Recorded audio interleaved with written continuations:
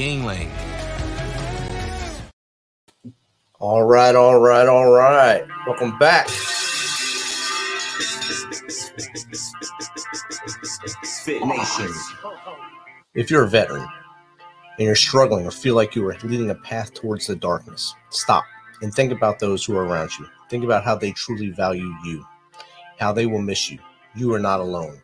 You need to talk to someone. Someone will listen to you. If you feel like you'll be a burden to someone or feel embarrassed to talk to your inner circle or your friends and family, call the hotline at 988 and press option 1. Don't make a permanent solution to a temporary problem. If you're a new listener, thanks for joining us.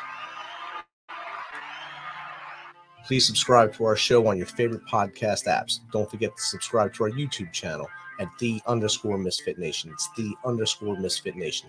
Subscribe and click the bell. This will keep you up to date with our latest news, episodes, and of course, the stories of our guests. Speaking of which, our next guest founded the PABR Institute, it's PABR Institute, with the mission to provide pain, stress, and anxiety relief to those who seek naturalistic form of treatments when other treatment methods have fallen short. Her unique approach comes from her experience treating in a variety of settings with a wide range of patient populations over the past 12 years. Her background in orthopedic, sports, geriatrics, balance disorders, nerve injuries, and most recently, chronic pain, and influences from coursework at the Postural Restoration Institute gave her the foundation to develop this treatment method and to address a wide variety of painful and restrictive conditions. So without further ado, let's welcome Dr. Amy Novotny to the Misfit Nation. Welcome, Amy. How are you? I'm doing well. Thanks for having me on, Rich. It's a pleasure and an honor to be here. Thank you. It was great that we were able to connect, and of course, I had to, I think, postpone our last meeting because of issues. But we're able to come together now through this world of the internet and get this thing going. And a lot of the things that you work on will help a lot of those in our listenership here, our audience, that deal with pain from service or pain from being a first responder or just pain from getting old. Because, a lot of people get old and pain starts to set in, and it's hard to deal with it without being told to take medicine. And I love the naturalistic approach that you speak about, and that I just talked about in the introduction. So that's going to be a key issue here. And I'd like for you to just to expand upon your introduction, to go back as far as you want to go and bring us to where we are now. Sure. So I started my career in looking at physical therapy and helping people in the rehab world in that way. Worked with many vets, many, athletes, just random injuries and all that. And I realized you could help people on a surface level doing physical therapy, working on their joints, working on their muscles. But there's a lot of internal work that was missing. And we know that the nervous system contributes to muscles functioning a certain way, which causes your bones to be held a certain way. So if we look at how our bones are being held, and if there's some impingement of tissues, like our bones are bone on bone in that, well, our muscles control that, and our nerves control the muscles. And the way I kind of discovered this is I was training for the Boston Marathon. I was trying to qualify for the Boston Marathon. I was running 8 miles at a time on a treadmill in an hour, 3 times a week. And initially, before I kind of stumbled on this, I had the typical runner's aches and pains, different, things going down the leg, all that stuff. And I realized that when I changed how I held my body and I changed how I breathed, I could get myself out of pain just like that. And I could get off that treadmill after 8 miles of running and have no pain, stop stretching, stop foam rolling, stop scraping, stop doing all the things I used to teach people. And so it took a while, took years and years of studying this and working on myself and other people to come up with this process where we're working to calm down that fight or flight nervous system. And I know many of your listeners, especially veterans, you have been taught a certain way to hold yourself, chest out, shoulders back, suck up your gut, like a military posture. Well, that posture is a fight or flight posture, and that contributes to our body tightening up. So often I tell people, pain does not mean it has to be there just because you're older or aging. It's often a result of our stresses. And so that kind of gives you a little bit of snippet of like how I got to where I am. It really came from, I wanted to get myself out of pain. I didn't see what I was trained in wasn't covering it all. It wasn't helping people in chronic pain. And that's you said you ran 8 miles on a treadmill 3 times a week. That's painful just thinking about the treadmill. I can do a few miles on a treadmill, but I'd love to be outside. I guess there's some people that can do everything on the treadmill and then go outside and crush a marathon. Me, I was never that person. I had to do almost everything outside in rain, cold, everything to try to make it, just so I had more pain, I guess, to do it with all the other stuff.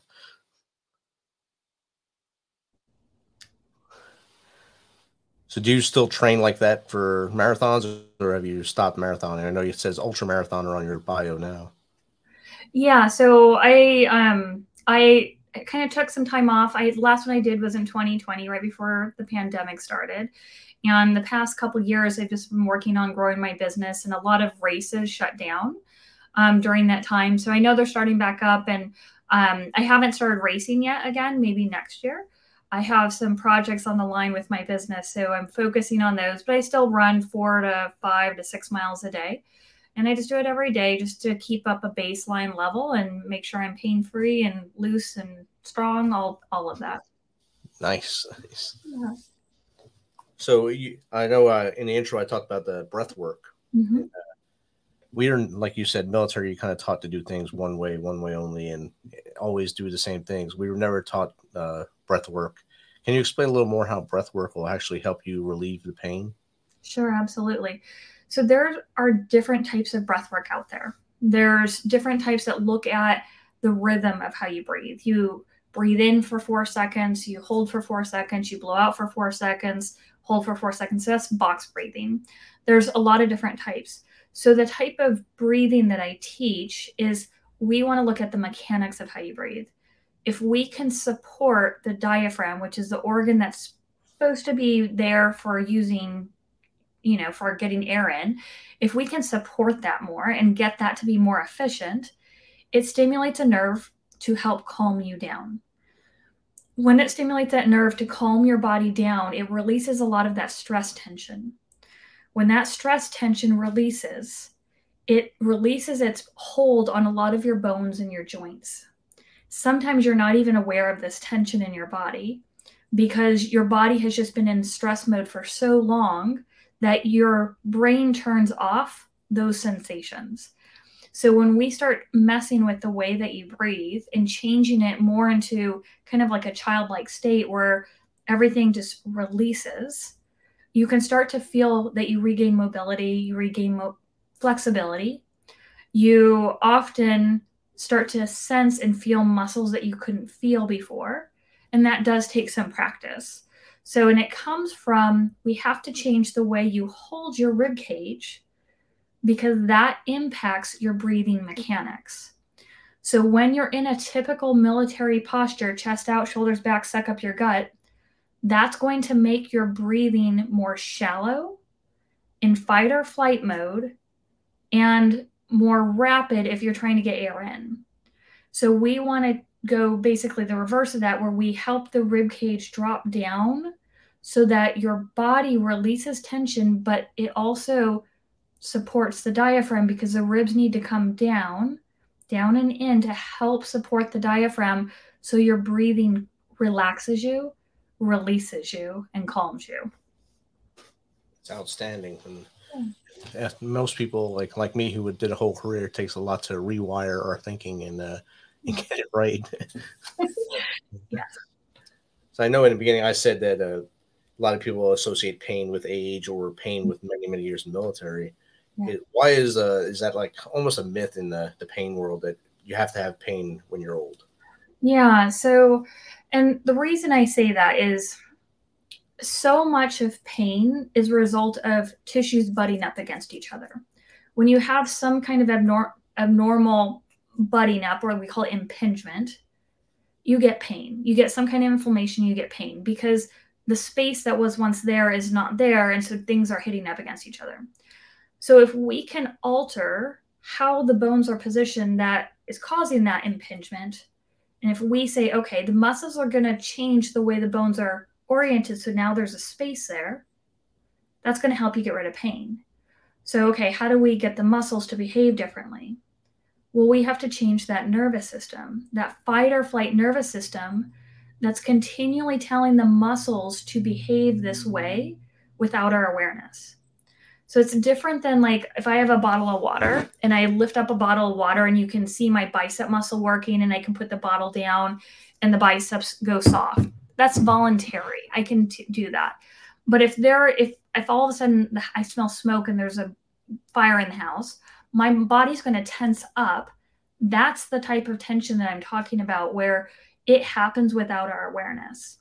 So we can work on releasing that tension, even if it's built up over the decades, years, we can work on that to help that muscle tension decrease so the bones can start to regain, the joints start to regain space because the bones start shifting because the muscles release them.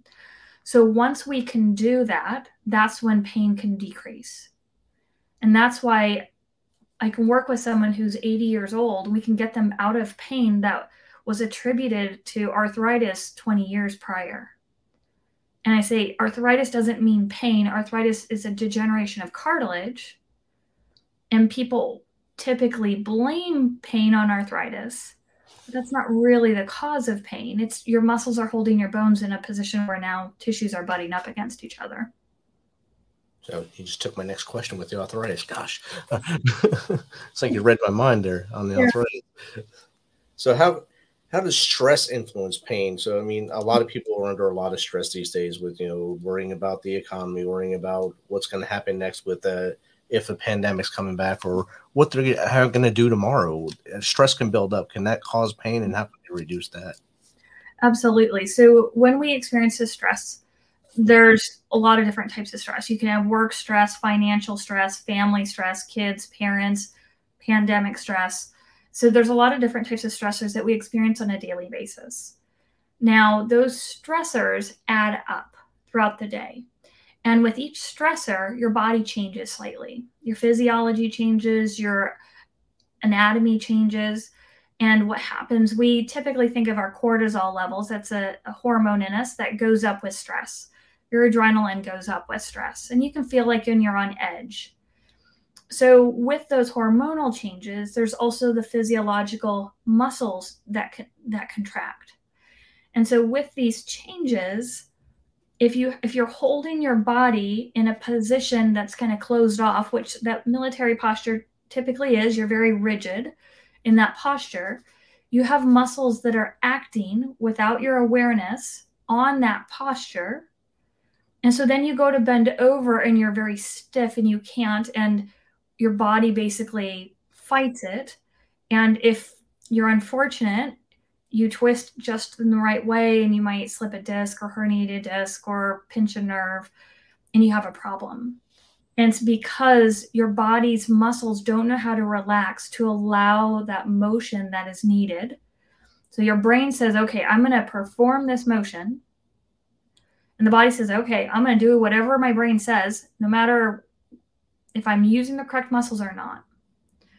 And so what happens then is all of those little stressors that are from that day cause your body to tighten up and behave in a way that's not conducive for every motion that you're trying to get it to do.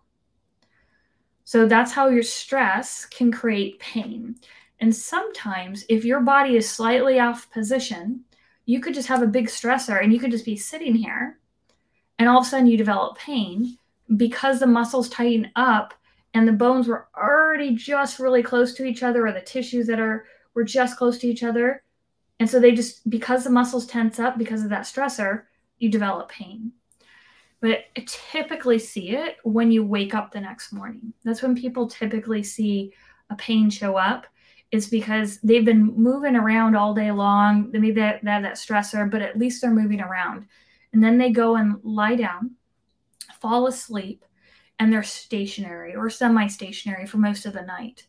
And while they're stationary, their nervous system is still ramped up because they're stressed, because they didn't release that tension. And so the muscles keep contracting more and more and more. So then when you wake up in the morning, you go to move and you're like, oh, I can't move. And where did that pain come from? Oh my gosh, my back or my knee, my hip, my shoulder. And you're like, I can't move it. And there's this pain. Where'd that come from? I didn't get injured 2 days ago. I didn't get injured yesterday. Why do I have this pain?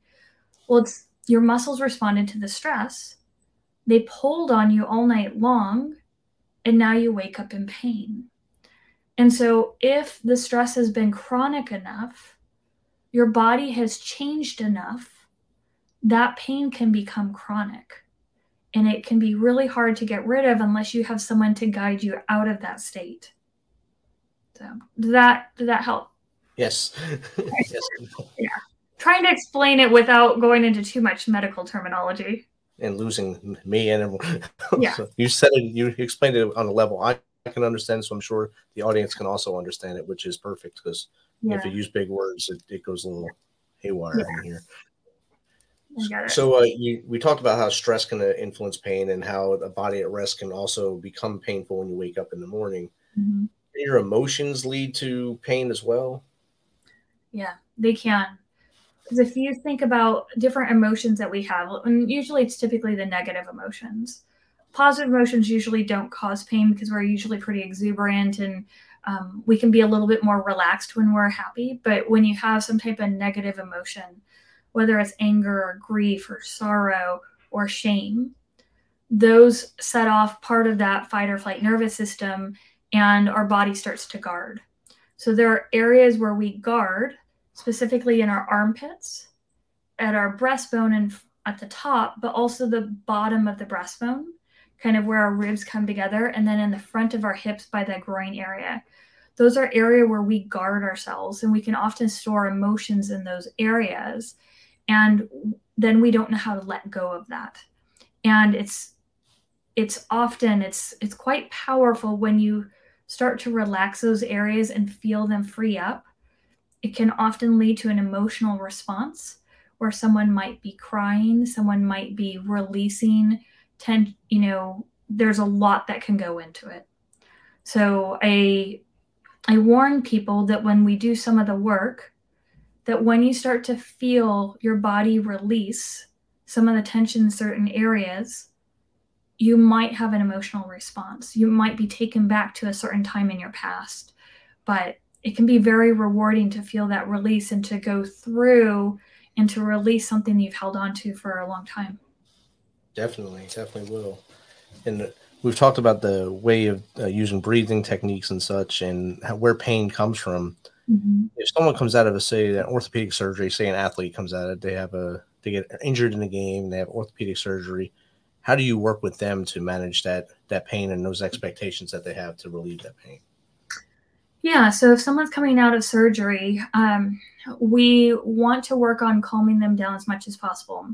So after a surgery, people are typically in some type of pain. They're usually on pain medications, but a lot of the positioning of their rib cage and their body is usually in a fight or flight position. So if we can get them to calm down and to relax as quickly as possible, the pain then can start to decrease. So obviously there's always work on, hey, do we need to work on the swelling to decrease some of the pressure from all the fluid buildup? But for surgery pain and for restoring motion, we can get the nervous system to relax so you can start to learn how to use a body part again. There's ways, though, that even before surgery, you can avoid it to help you get out of a surgery so you don't have to actually have one.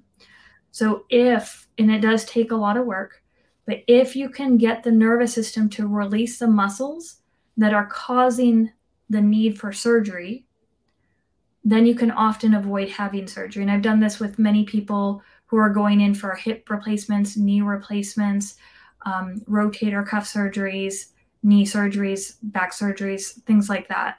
But it does take some time. It's not a quick turnaround because we have to unwind a lot of what was going on in the years prior to when you started having pain. Very good, very good. I know when I had my surgery, I was in Afghanistan and I had no guidance when I came out of it. Yeah. So I worked on it on my own. 3:00 in the morning, I'd go on a treadmill to try to just walk out the surgery. And that's the only way I was able to get the tissue to start moving on its own again, instead of just kind of clumping up on my knee. And if I had guidance, it probably would have healed a lot quicker and a lot prettier than it looks now. But it still works now because I pushed myself. And I'm sure that's what a lot of people just do. If they don't have someone like you to help them, they try to find methods to make it work. Yeah. The human body is extremely resourceful, and it wants to heal. It really, really does. And it will put a lot of effort into healing.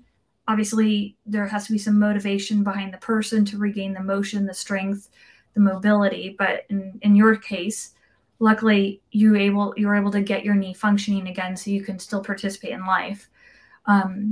There's still hope, even if your surgery has been 20 years.